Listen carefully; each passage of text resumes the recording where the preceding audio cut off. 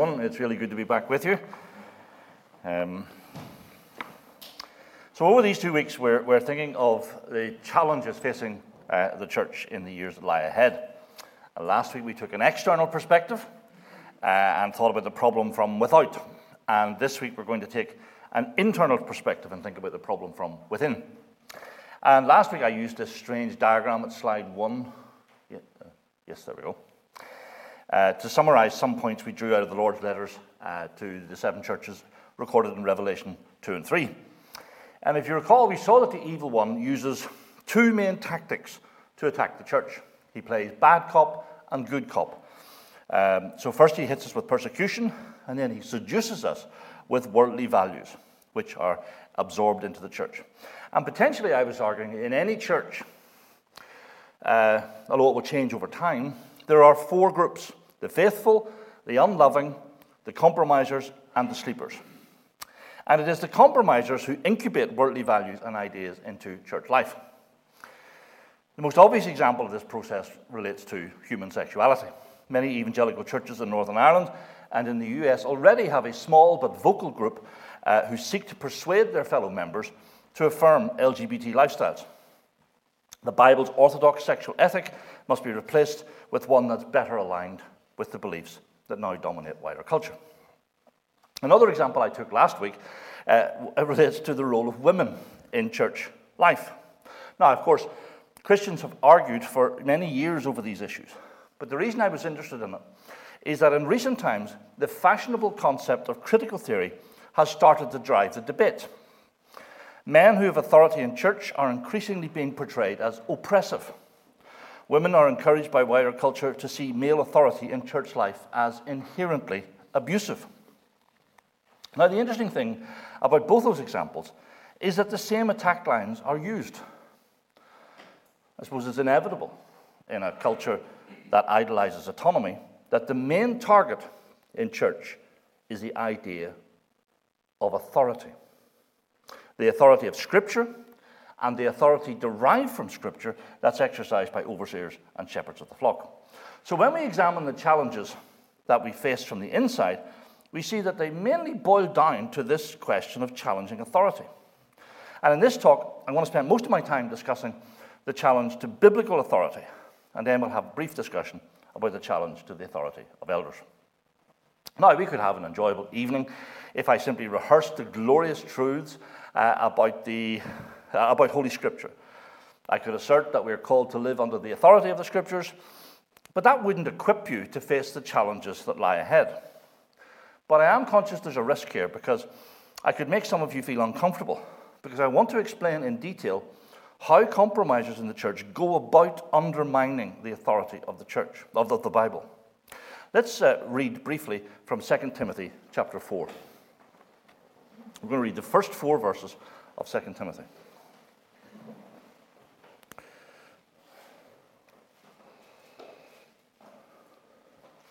In the presence of God and of Christ Jesus, who will judge the living and the dead, and in view of his appearing and his kingdom, I give you this charge. Preach the word. Be prepared in season and out of season. Correct, rebuke, and encourage with great patience and careful instruction. For the time will come when people will not put up with sound doctrine. Instead, to suit their own desires, they will gather round them a great number of teachers to say what their itching ears want to hear. They will turn their ears away from the truth and turn aside to myths. But you, keep your head in all situations. Endure hardship. Do the work of an evangelist. Discharge all the duties of your ministry. Digital communication has had a massive impact on how young Christians encounter false teaching.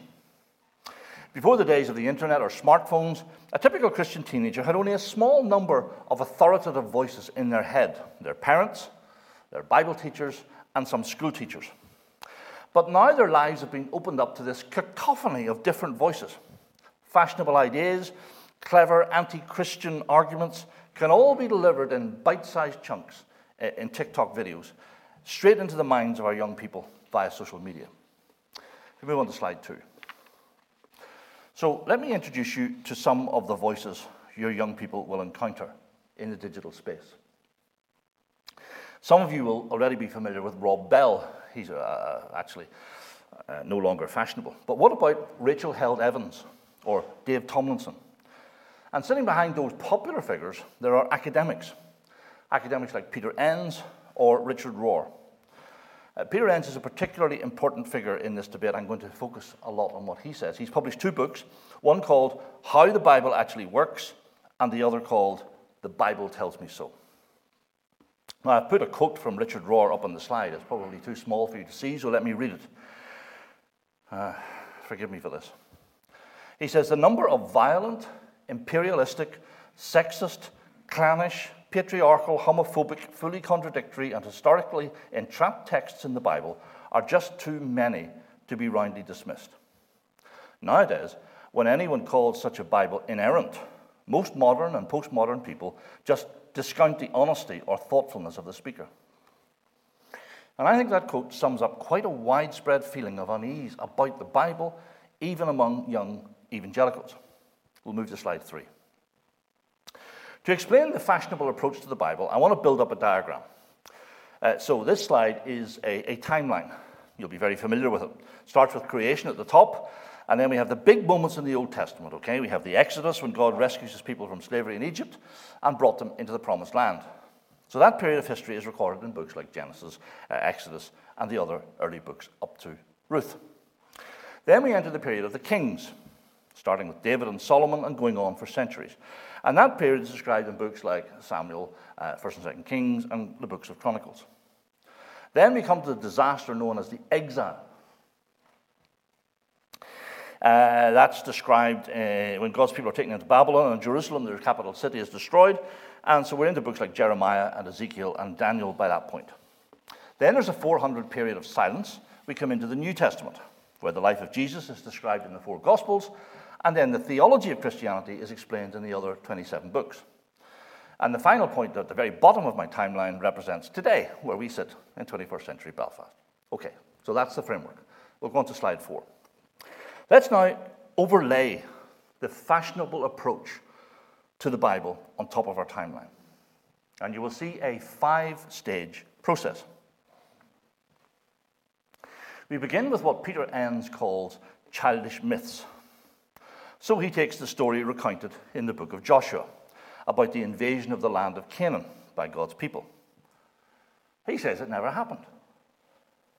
Instead, he suggests, a group of illiterate tribesmen made up a story that, in their uncivilized minds, made God seem powerful and worthy of worship. In one of his books, he tells a story of a time when he was a little boy in school, and he told an exaggerated story about his dad to impress his classmates. Now, says Enns, I sincerely wanted to make my dad look good, but I was so childish that I made up stuff that wouldn't impress any adult. Now, many progressives love this idea because it means they don't have to defend the God of the Old Testament. I mean, all those criticisms of genocide can be swept away with a smile, says Enns, because they're just stories. The events described never actually happened. So that's the first step in his argument. Now, these scholars aren't just in the business of patronizing the authors of the Old Testament books. They make 2 points. First, they say, the biblical authors were storytellers, not historians. And they say that they used the past to make sense of the present. In other words, they wrote creative fiction. They were just making up stories to help people understand their present circumstances. I'll quote Peter Enns here. Writing about the past was never simply about understanding the past for its own sake, but about shaping, molding, and creating the past to speak into the present. Now, you're probably asking yourself, well, what was the point of writing creative fiction?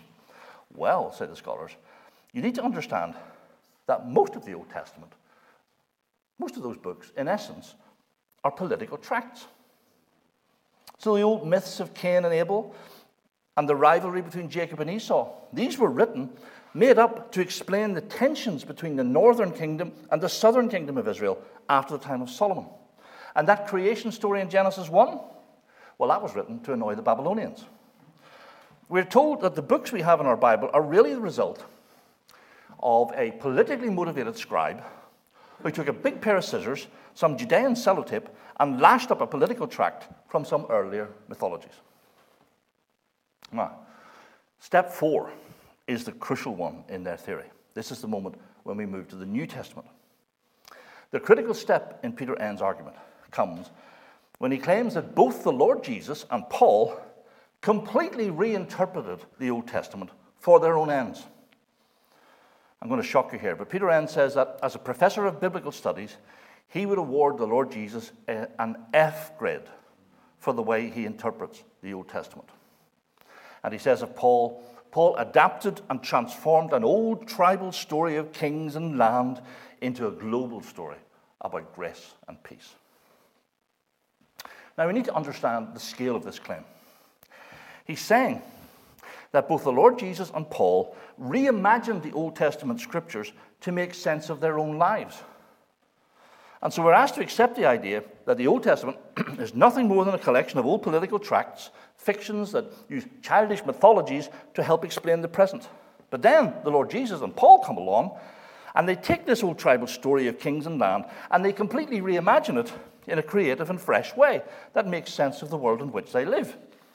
It's as if they mined the old text for some nuggets of wisdom that they could then employ in their own situation. Now, I suspect some of you are struggling to keep your blood pressure under control. But I ask for your powers of endurance, because everything we've talked about so far, everything in steps 1 to 4 leads up to this key conclusion in step 5. Let me show you how this new theory of interpretation works. Enns and Rachel Held Evans and others argue this.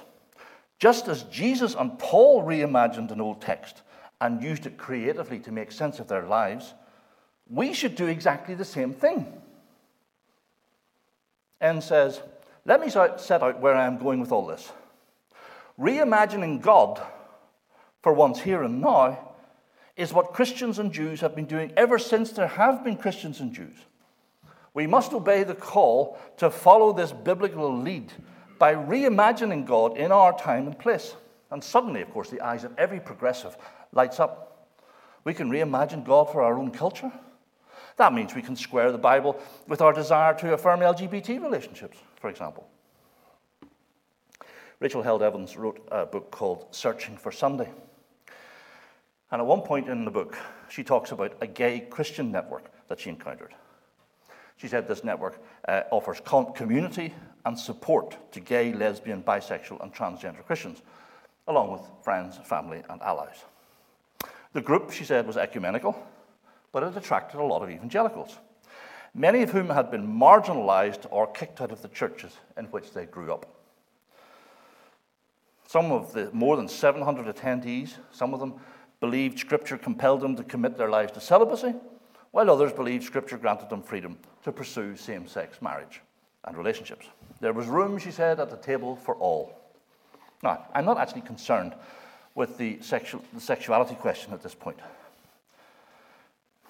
Nor am I saying that we shouldn't reach out in love to people in the LGBT community. Of course we should.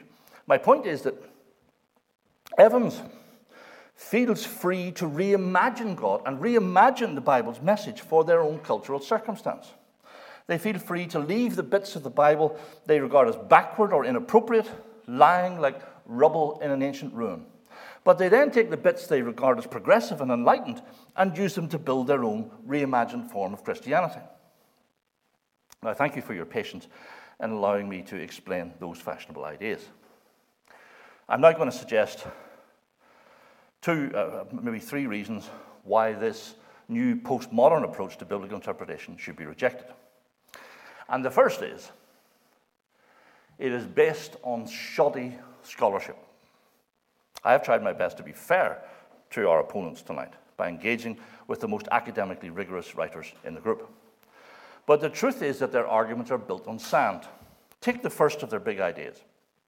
They claim that the Old Testament is an old tribal myth of kings and land that never rises above the politics of the axial age. Well, if you want to engage with a real scholar on the historical accuracy of the Old Testament, then read Kenneth Kitchen's book called The Reliability of the Old Testament. It engages with the best of contemporary scholarship of archaeology and Near Eastern studies And it provides an amazing insight into the accuracy, the historical accuracy of the Old Testament. But there's an even more obvious riposte, which anyone can make. It's blindingly obvious that the Old Testament is concerned with life's deepest questions. It's about life's purpose and significance and value and meaning. It's about hope in the face of death.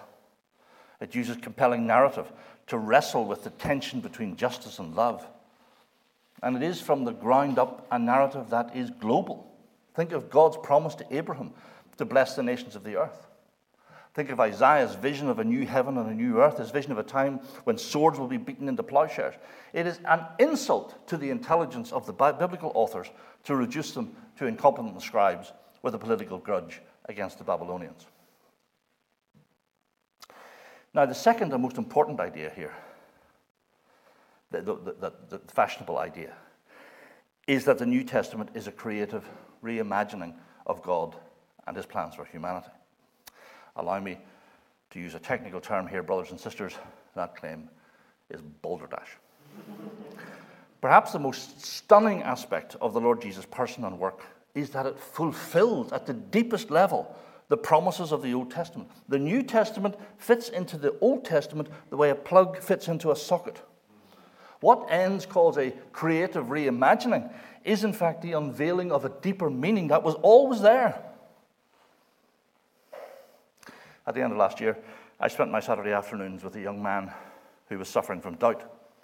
He was even beginning to doubt the deity of Christ.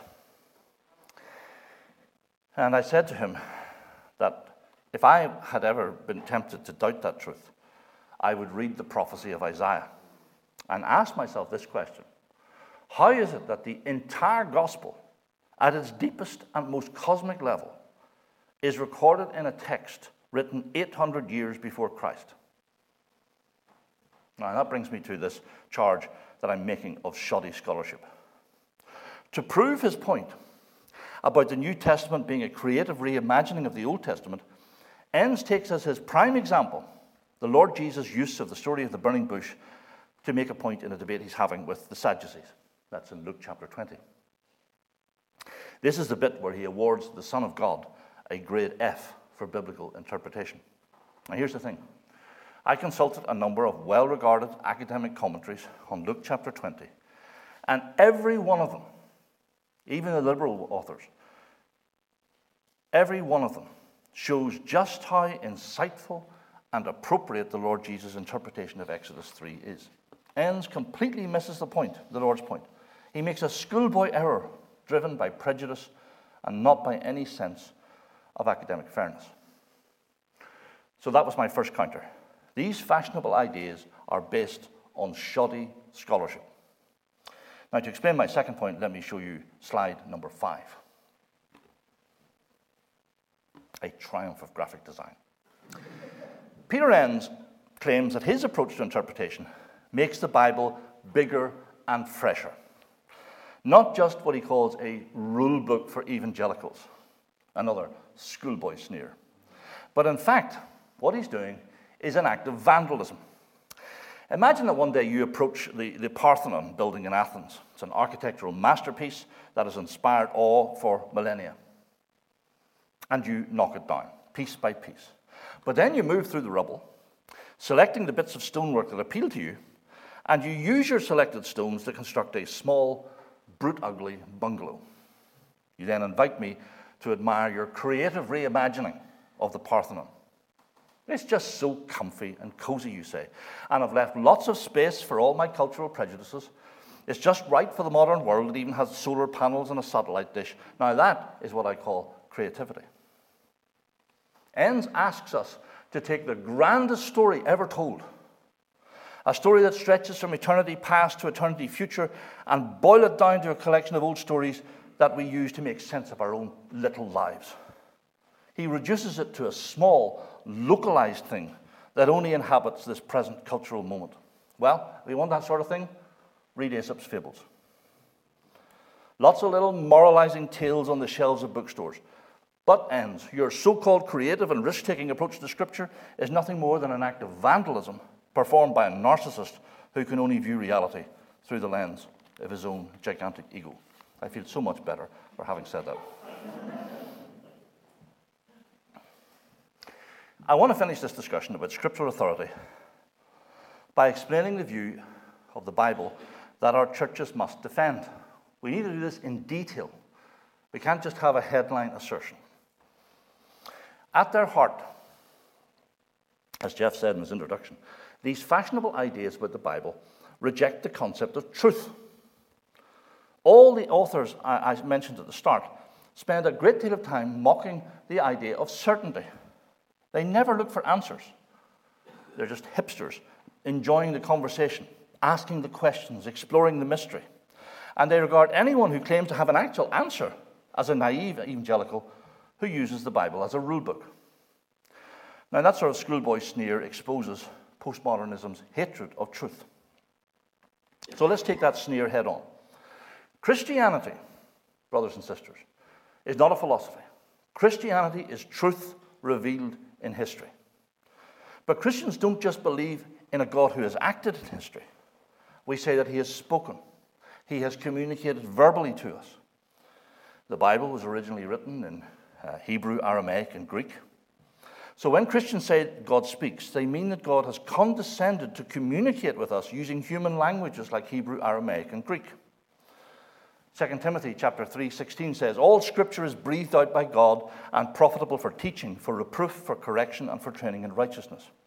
Now that verse teaches us that the individual words of the Bible are God's words. It's not as if God communicates principles to us using flawed human language. Nor can we say that God's words are contained in the Bible among ordinary human words, like nuggets of gold in a pile of rock. No, the assertion that we have to defend is that God's communication is verbal. It operates at the level of actual words and sentences. Let me finish by quoting a second verse about the Bible from 2 Peter. Prophecy never had its origin in the will of men, but men spoke from God as they were carried along by the Holy Spirit. Now, the Greek word that's translated as carried along in that verse has the idea of a sailing ship being borne along by the wind to its destination. So Peter is saying that just as a sailing ship is borne along to its final destination, so the Spirit of God filled the mind and the soul and the hearts of the biblical authors with divine truth, mingling it with the author's own style, vocabulary, and experience, guiding the author to produce a perfect result. God's Holy Spirit combined natural human processes like creative writing and memory with divine supernatural processes to create the perfect written Word of God.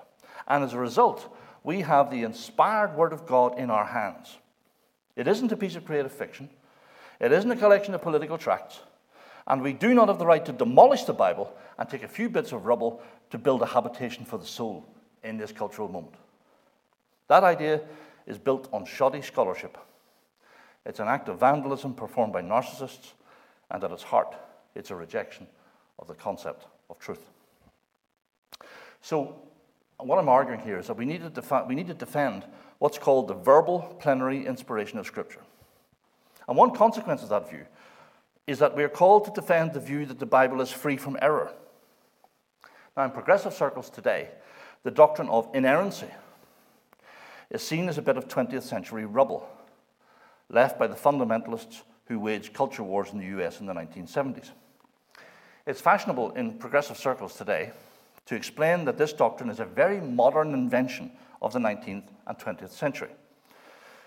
And it is claimed by progressives that fundamentalists circled the wagons in an attempt to resist the flood of scientific thinking that flowed from Charles Darwin's theory of evolution.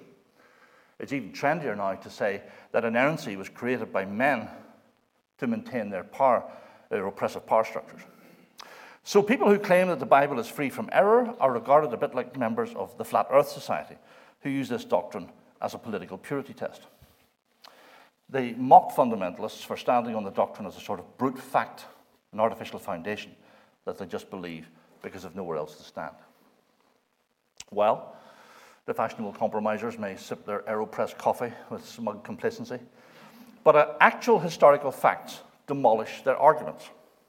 Now, let me very quickly cite a few bits of evidence that proves that the Christian church from its earliest days has upheld the doctrine that Scripture is free from error. We're going to start in the 2nd century. The church father Irenaeus speaks of the Bible as the pillar and ground of our faith, which is above all falsehood. He said that the Scriptures of truth were perfect, since they are spoken by the rod of God and the Spirit. Take another of the fathers, Clement of Alexandria. He spoke of the omnipotent authority of the Scriptures. He said there was no discord between the books of the Bible because they all have the same author. Then listen to Augustine, something I rarely do. I have learned to yield this respect and honor only to the canonical books of Scripture, he says. Of these alone do I most firmly believe that the authors were completely free from error. In the High Middle Ages, Thomas Aquinas stated that God is the author of Holy Scripture. He wrote, "It is heretical to say that any falsehood whatsoever is contained either in the Gospels or in any canonical Scripture." Come forward to the Reformation era. Luther made blistering attacks against those who claimed that there were errors in the Bible. Calvin anchored his belief in the utter truthfulness of Scripture in the character of God. He said, "It's not sufficient to believe that God is true and cannot lie or deceive, unless you feel firmly persuaded that every word which proceeds from him is sacred, inviolable truth." So this fiction, that the doctrine of inerrancy is a recent invention, should be shot down in flames, in love, of course. It's nothing but a fashionable meme circulating on social media. Now, just before we move to the Q&A session, we'll move to slide 6, our final slide. I just want to make a couple of observations about future attacks on the authority of elders. Scripture consistently warns elders to be gentle and humble, not to lord it over church members. They must never be strikers, to use the language of the Authorized Version. They are only under-shepherds who are accountable to the chief shepherd, who is Christ. However, on occasion, elders must make decisions to impose discipline on church members who have sinned grievously. For all my life, that aspect of an elder's role was uncontroversial, but in recent years, it has become a battleground. Take a typical conflict in church as an example. I was certainly raised to follow what's called the Matthew 18 model. So let me just read you a few verses from Matthew 18. Turn with them if you want. Matthew 18, and we'll just read 15 and 17. "If your brother or sister sins, go and point out their fault just between the two of you. If they listen to you, you have won them over. But if they will not listen, take one or two others along, so that every matter may be established by the testimony of 2 or 3 witnesses. If they still refuse to listen, tell it to the church. And if they refuse to listen even to the church, treat them as you would a pagan or a tax collector." So those verses set out a 3-stage process for the resolution of a conflict. In step 1, private reconciliation is attempted. If that fails, 2nd stage kicks in. Evidence is gathered, witnesses are enlisted. But if that doesn't work, then the elders of the church must form a judgment on who is right and who is in the wrong. Now, set that process beside the way victims talk in our world today. If someone is offended, then that subjective emotion must trump every other factor in the relationship. A victim's lived experience cannot be probed or examined. It must be believed and accepted without question. The technical phrase for this new approach is untethered empathy. We must show complete empathy for a victim and not even attempt to tether it to facts or the testimony of others. Now, the problem is that this so-called untethered empathy towards a victim undermines the investigative approach laid down in Matthew 18. Don't investigate, just believe.